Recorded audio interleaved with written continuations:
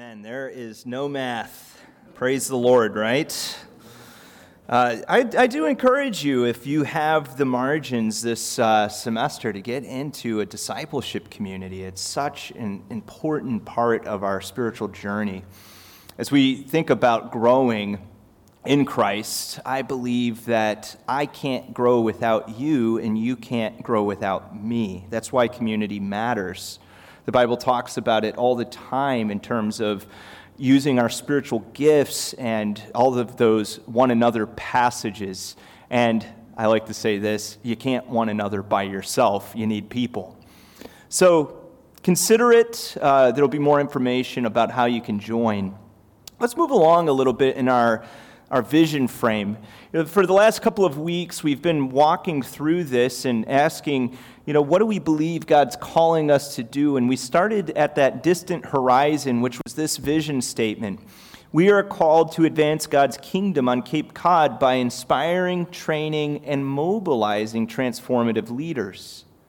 Remember, the mid-ground is a one-year theme, and for us, our one-year theme is transformative leadership. Last week, we unpacked 4 key milestones that we believe if we could accomplish these things in 4 years, we would be heading towards that vision of inspiring, training, and mobilizing transformative leaders. And those 4 things included a facility update, potentially, an impactful community engagement strategy, a growing population of young families in the church, and then fourthly, partnering with Converge Northeast in church planting. But here's a question. When you want to achieve something big, how do you get there? For example, if you wanted to ascend a mountain and get to the top, to the peak, how do you get to the top of the mountain? Well, I suggest that it doesn't happen by hoping that you will get to the top of the mountain. We don't just magically appear at the top of the mountain. In fact, to climb that mountain, it involves a series of more manageable steps along the way. And so the foreground on this vision chart represents what's important now. What can we do right now to get us to those 3-year goals? And we have put together 3 teams that we believe will help us to move forward or to advance towards those goals. Now, when you're putting together teams, of course, you need some help coordinate those teams, to keep those teams aligned, because I don't know about you, but when I set 3 groups off to start doing their own thing, those groups can kind of do this, right? They can go any which way.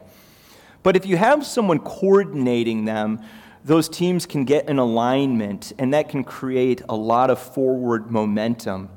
So we have a StratOps champion, and I want to introduce him to you. His name's Armand Palladino. Many of you know Armand well. He's helping us keep these teams together. Now, these 3 teams are a community engagement team. We also have a facility team that's looking at the facilities, and then a leadership development strategy team. And then also the elders have been working on for some time, just praying and seeking and asking God about a 3rd pastoral position for the church. And there will be more on that at the annual meeting. Just a little update from our chairman, Paul Gage. Let me tell you a little bit about these teams. The first team let's look at is the facility team.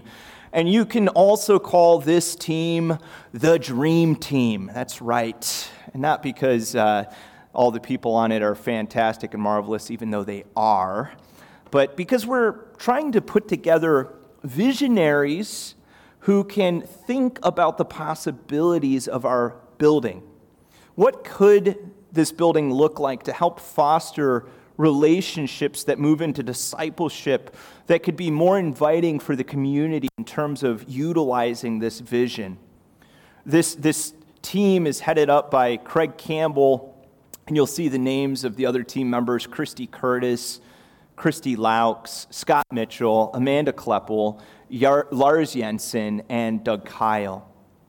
The community engagement assessment team is being headed up by Steve Barney, and he's put together a wonderful team that has a wide variety of perspectives that they bring to the table to help us think about how can we engage the community.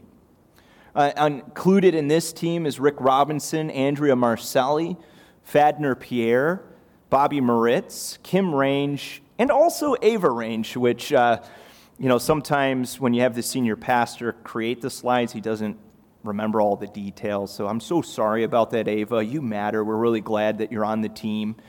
And the purpose of this team, of course, is they're going to be first looking at us as a congregation. And we're interested. We want to know, what are you guys doing in the community? So they're going to be taking a look at that. And then if we're all out in the community and serving in some way, how can we keep one another informed of the opportunities? So learning how to internally communicate about the things that are happening.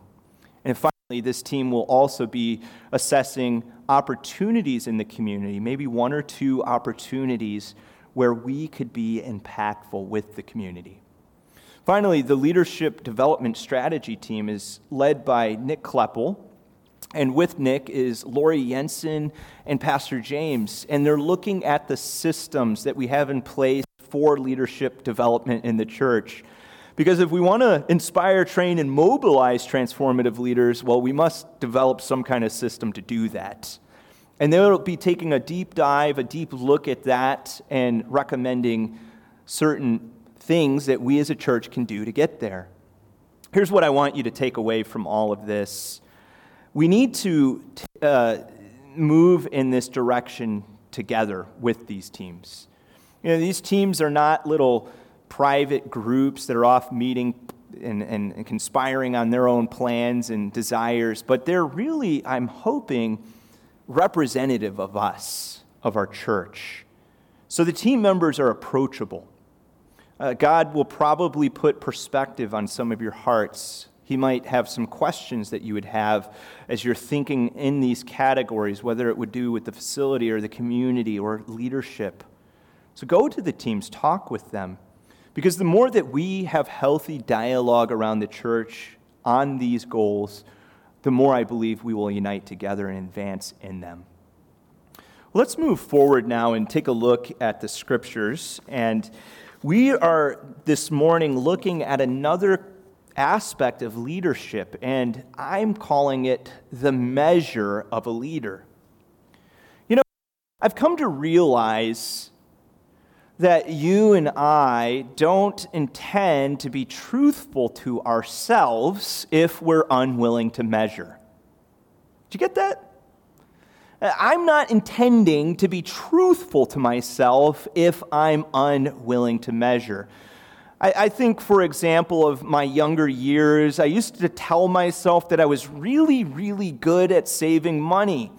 But the thing is I was not measuring that at all, and so a little would go here, a little would go there, and then I would go and look at my bank account and wonder, why has my bank account gone on an extreme weight loss diet? And don't get me started on weight loss. And you don't count the calories, you just tell yourself, oh, it's all right, I'm just going to eat a couple of more salads and the pounds are just going to shed away. You step on the scale, and the scale tells you the truth. It does. Up until I'm willing to measure, I'm really just flattering myself. I'm just deceiving myself. Well, as aspiring transformative leaders, my question is, well, how do you measure success there? How do you measure greatness there? Well, that's a question that Jim Collins asked. I talked about his book a little last week. You remember the book, Good to Great? He and a team of researchers spent 5 years looking at organizations that had moved from good organizations to great organizations, and they identified 2 qualities in the leaders that were leading those organizations. Now, the first one's not going to surprise you. You see, those leaders were driven. They were driven individuals. They were willing to endure anything to make sure that the company succeeded. But the second quality, well, it really came unexpected to them.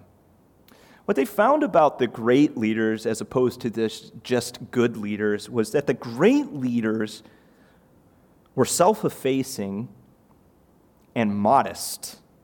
They consistently pointed to the contributions of others, and in fact, they did not like drawing attention to themselves. Jim Collins said this: "The good to great leaders never wanted to become larger than heroes. They never aspired to be put on a pedestal or become unreachable icons. They were seemingly ordinary people, quietly producing extraordinary results." You know what the people around them said of them? They used words like this: quiet, humble, modest, reserved, shy, gracious, mild-mannered, self-effacing, understating. They didn't buy into their own clippings. Isn't it interesting that once again we're seeing that a so-called modern secular principle really isn't modern or secular at all? In fact, in 2007 in Forbes, they said this: "Many CEOs try to improve their leadership through precepts that ultimately have a biblical bias." A lot of the modern progressive thoughts, principles today are far more ancient than we realize. Now, I want to take a look at one of those ancient stories in the Gospel of Mark. And as we go back into Mark, we're going to come to chapters 9 and 10 in Mark.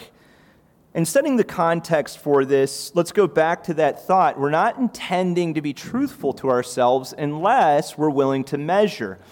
Now, in our 21 Days of Prayer guide, they made a great point. They said this, that we can be tempted to deceive ourselves and believe that we're spiritual giants. And that's not common just to today. That's been common to humanity.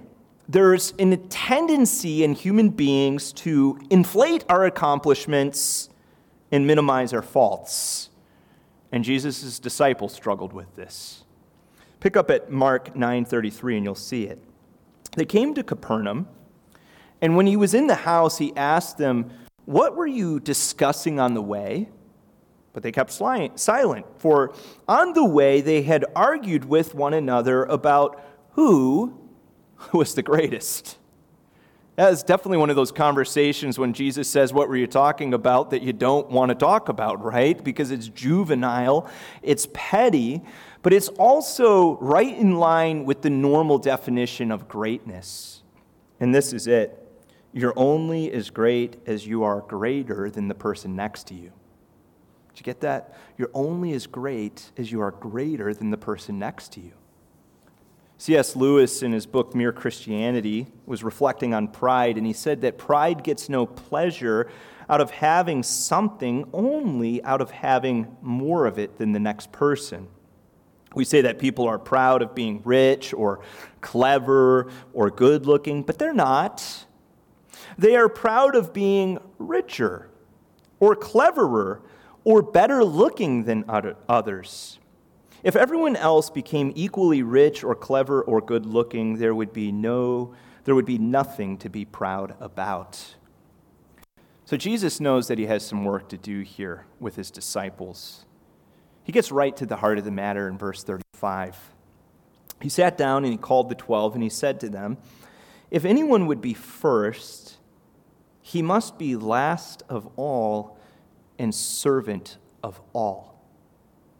You see what he does there? He's redefining greatness. He's changing the definition. Now, this is a new concept, right, for these disciples. And if you have a new concept, if you're a learner, you know that it takes some time for a new concept to sink in, right?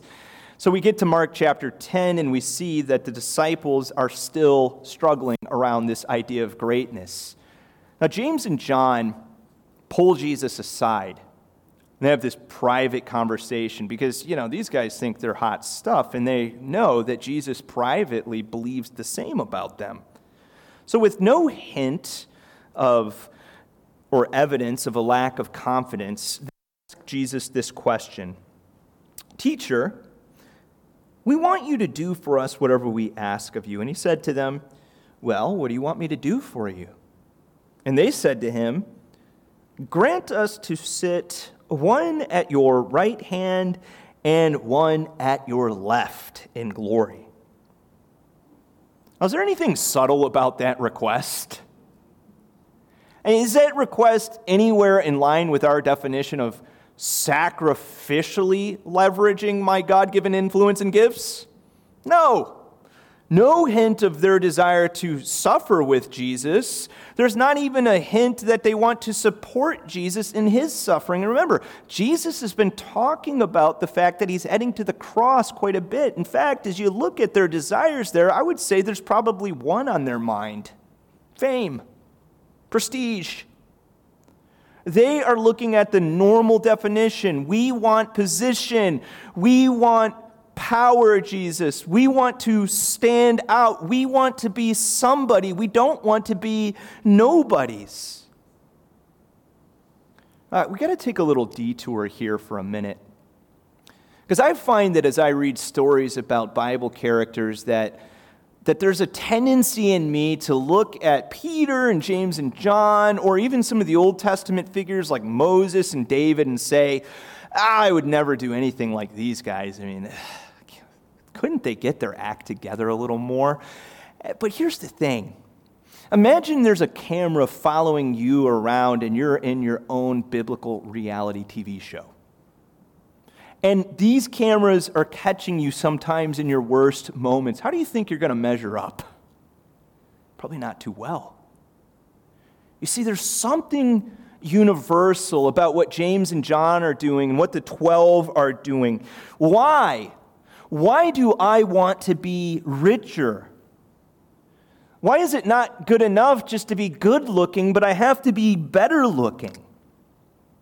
Well, Timothy Keller explains that this all has to do with the human ego. It has to do with my sense of self-identity, the awareness of who I am.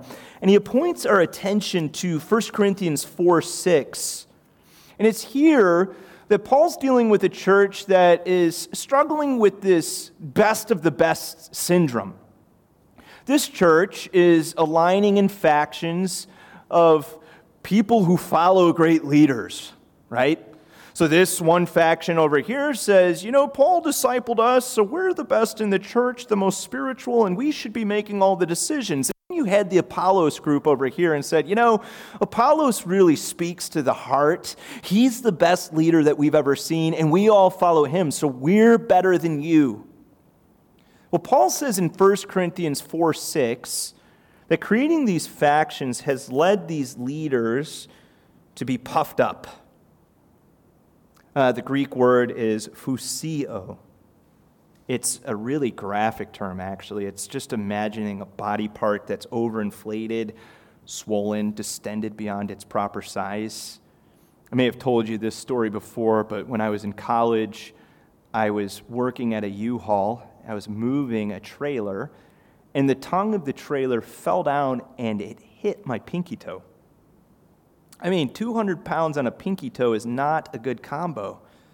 When I got to the doctor, again, I'm sorry for the graphic nature of this, but the toe looked like a pancake. It was gross.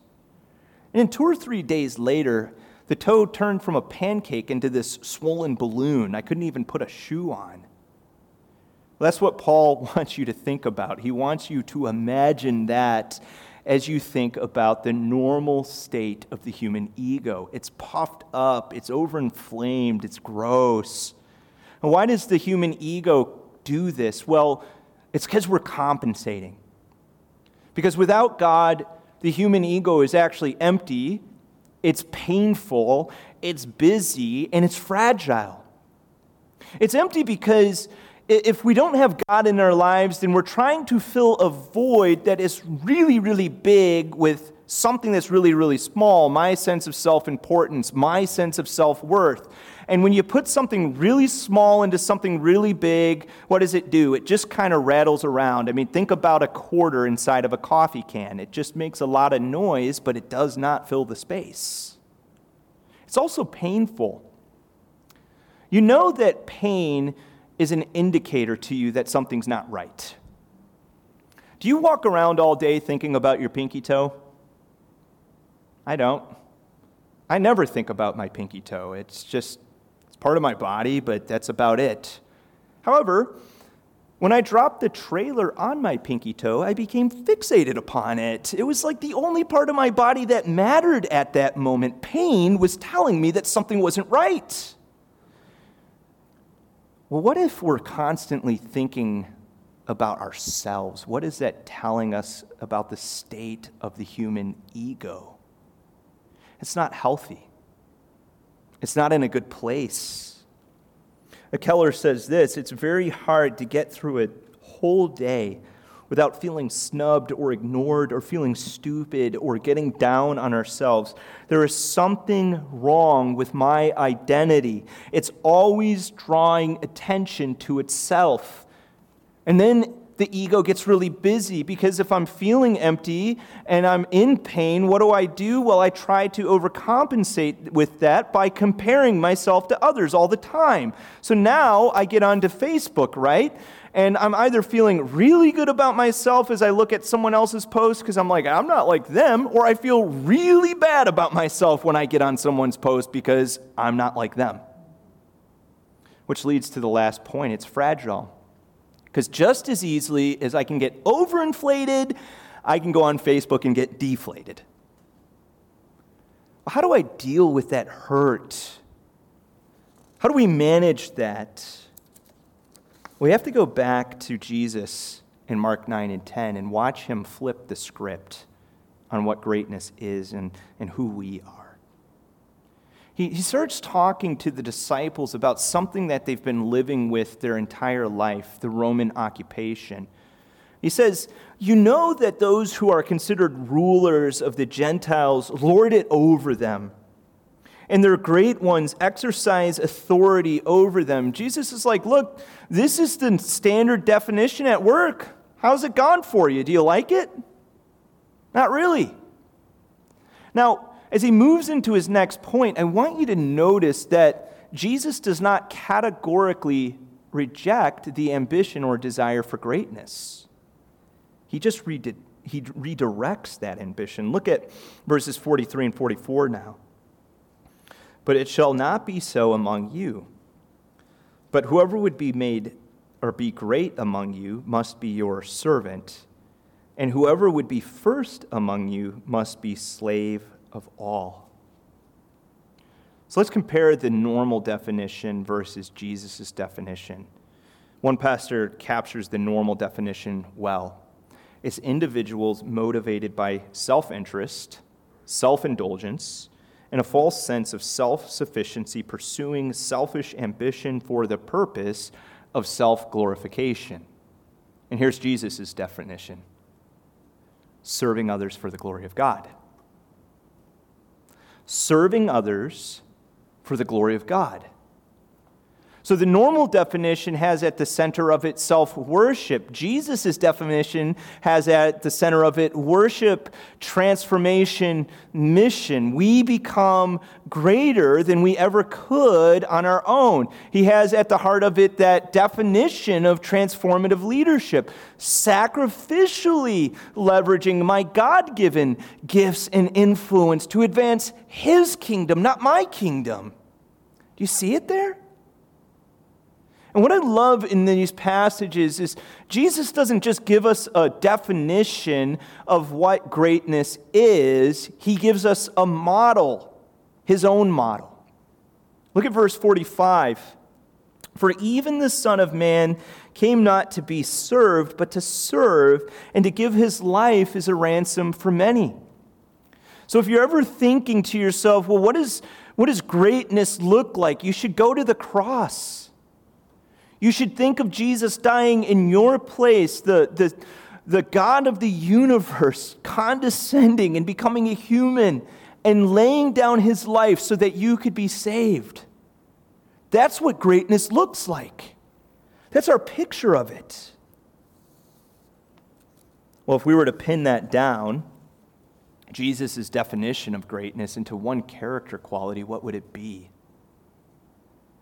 One time in his life, Augustine, the bishop of Hippo in the 4th century, was approached by a young Christian, and The Christian said to Augustine, he said, Augustine, what's the most important character quality of a Christian? Without hesitation, Augustine said, humility.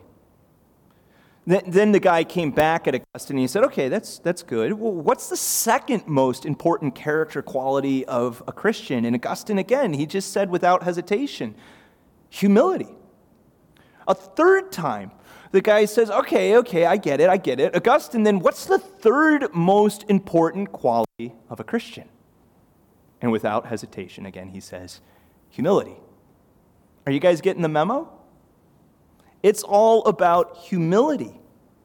The defining measure for success is not, capital N-O-T, how many people fill the rows, how much money we give as a church, or how much money I make, or how many people like my posts on Facebook, or the circles that I run in, or the clubs that I'm participating in. It has nothing to do with those things. The defining nature of greatness, according to the Scriptures, is humility. Now, let me ask you, how in the world do you measure something like humility?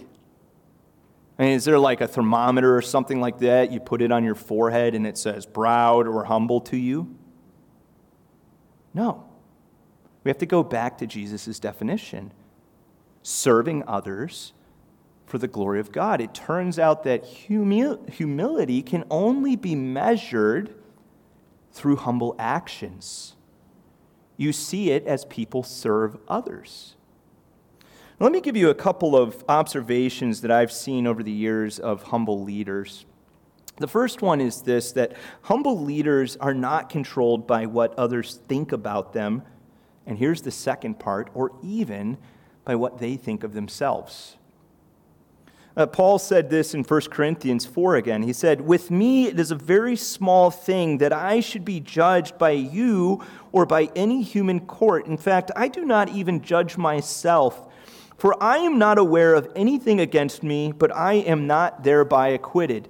Now notice that he's saying two things here. The first thing that he's saying, we can all agree with. We're good with this part. Paul's saying, don't let other people influence how you feel about yourself. And if we ever had a friend or a family member coming to us and they're saying, oh, I'm sad and I'm depressed and I'm anxious because this person thinks this way of me, what would be our counsel? What would be our advice? We'd say, you don't need to care what other people think of you. You do you. Don't worry about it. Now, the second thing that Paul's saying, we might struggle with. Paul says in the passage, I don't even care what I think about me. Now, our normal counsel is to say to people, there's inner greatness in you. You're awesome. Just do yourself. Follow your heart. But Paul says that is a trap. I'm not even good at judging me. So then whose opinion matters? That's the big question. Well, listen what he says in verses 4 and 5. It is the Lord who judges you. Therefore, do not pronounce judgment before the Lord comes, who will bring to light the things now hidden in darkness and will disclose the purpose of the heart. Humble leaders know that the only opinion that matters is God's opinion.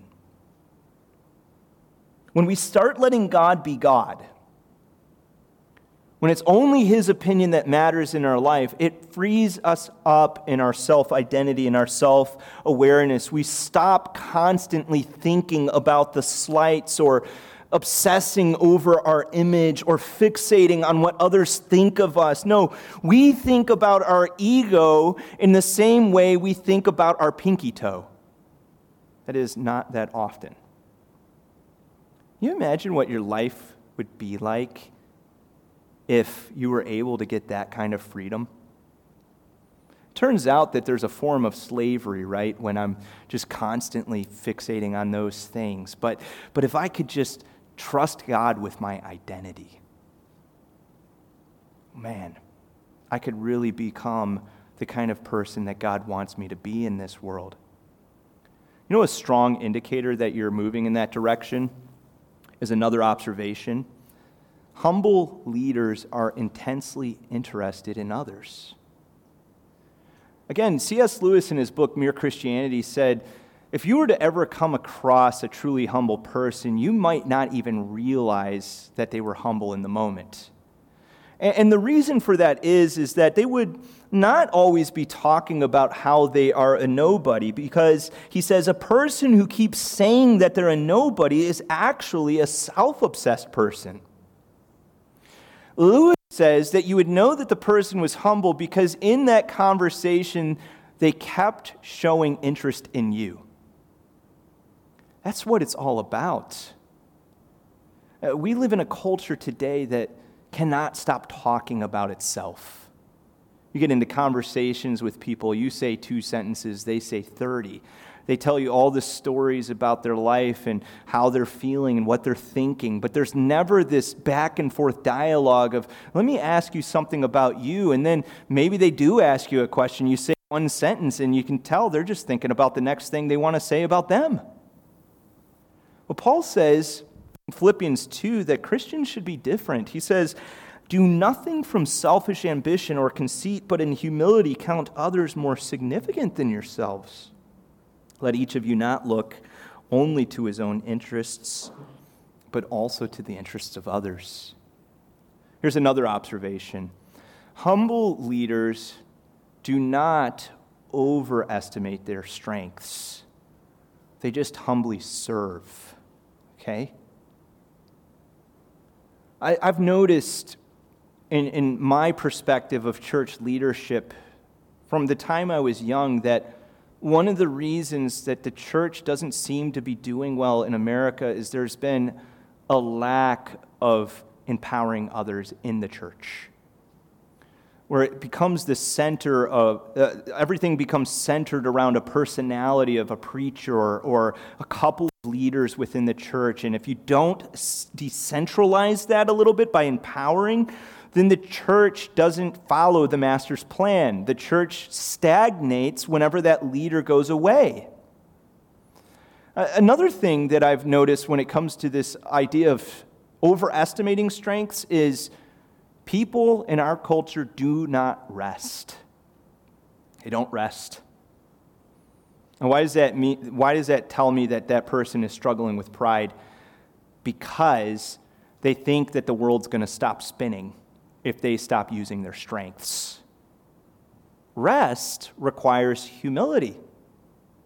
Rest says, God, I believe that you're going to continue the work even after I'm long gone. One more thing on this. I sat in a conversation with Gordon MacDonald and a couple of leaders in New England, and he was sharing principles of his perspective of 80, life at 80, and what he's learned and what he's observed. And one of those principles he talked about was, with age comes obscurity. That when I was younger, I was the center of attention from his point of view. He was leading big churches, there were big crowds around him. Now he's 80 years old, and it doesn't seem like the invites come very much. But do you know what the humble leader does with obscurity? The humble leader says, I'm not placing my value in whether or not a lot of people here care about my personality or my influence. The only thing I long to hear is, well done, good and faithful servant, in the life that really counts. Here's what's great about humble leadership. Humble leaders know that greatness is not a limited resource. You see, the normal definition of greatness says only a couple can achieve this. Only a couple can become the greatest. But think about Jesus' definition. Jesus' definition says that everyone can be great because anyone can serve for the glory of God.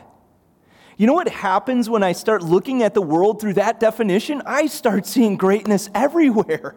I see greatness in our kids, parents, in our kids, as we're raising them up and we're teaching them to serve one another and serve the family. I was just thinking about my kids as I was writing this sermon. I was thinking, I see greatness in my daughter Lexi, because she leverages her gift of reading and she reads to her brothers at night as they're going to bed.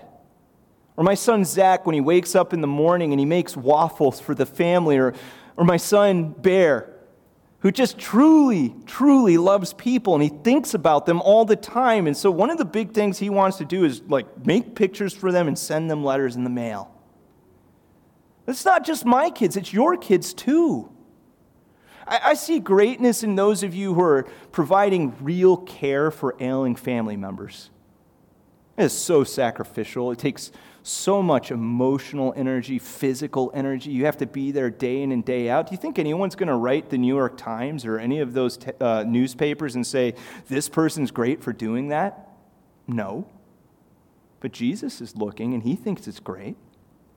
Or those who just give generously and they're not telling anyone about it, or those who serve around the church or within the community, and it's not to get a thank you, even though you deserve a thank you, because what you do matters. See, greatness is everywhere. And let me ask you, church, what if we started valuing that more? What could this place look like? I'll tell you one thing. I think the other measures would follow with that. Because you know the truly attractive people that you can think about in your mind right now are probably humble people too. It's true. The people that I think about, that I want to be around, that I want them to influence me, are humble. So if we did that more, we would see God work through it more. Lastly, humble leaders expect great things from God. Because humility is not a lack of confidence. Humility is an overflowing confidence in God. That's what the Lord said through the prophet Zechariah to Zerubbabel. He said, not by might nor by power, but by my Spirit. That's how things happen in this world. Anything truly great that happens through the empowerment of God. In Ephesians 4:20, remember, God is able to do far more abundantly than all we could ask, think, or imagine according to the power at work within us. Because greatness is only found in God because only God is great. And so the things that God declares are great are the things that are great. Let's bring this home now. We began with this idea, right? We said that a person does not intend to be truthful to themselves unless they're willing to measure. And if we wish to be transformative leaders, we must apply some measure or standard of greatness to our overall leadership. And here's the master's plan. You ready for this? Jesus is asking you this morning, how is your serve? How's your serve? Not your tennis serve, but your serving others serve. If you wish to be the transformative leader that God's calling you to be, and you're not measuring that, you're just deceiving yourself, you're just flattering yourself, how is your serve? Are you sacrificially, keyword there, sacrificially leveraging your God-given influence and gifts for his kingdom? Are you using your gifts? Are you showing up in a consistent fashion? Or are you backing out when it gets tough? Do you show up at all? How is your serve? How is your serve in your neighborhood? Do your neighbors know who you are? Have you ever met a need of one of your neighbors when you became aware of it? How is your serve when it comes to your generosity? Are you generous with the things that God has given you, or do you mostly focus on meeting your own needs and the needs of your children and the needs of your grandchildren? How is your serve? When other people look at you, what do they think about you mostly? Do they think servant or successful? How is your serve? The only measure that matters in the kingdom is humble service. It's the only thing. How do we get there? I think the great analogy of crawl, walk, run matters all through the Christian life. We have to start by crawling. And that's a lot of time prayer, right? Need time. God, how do you want me to serve? And then we start walking. We simply say, I can help with that. We find something, we stick with it. And as we learn to run, as we're sticking with it, then we get to marvel. Because God will use you in ways that are far greater than you could have imagined when you first stepped into doing that act of service. How's your serve, church? Are you doing it? And if yes, are you doing it for God's glory? Let's pray. Lord, I thank you for your holy word. I love Mark chapter 9 and 10 and those images of greatness that we see in the life of Jesus. I thank you first for Jesus' model, dying on the cross, laying down his life, serving us. And it's our desire to be like our master. We want to define greatness around his definition, serving others for the glory of God. I pray that as we grow as transformative leaders, that we will do just that. We pray this in Jesus' name. Amen.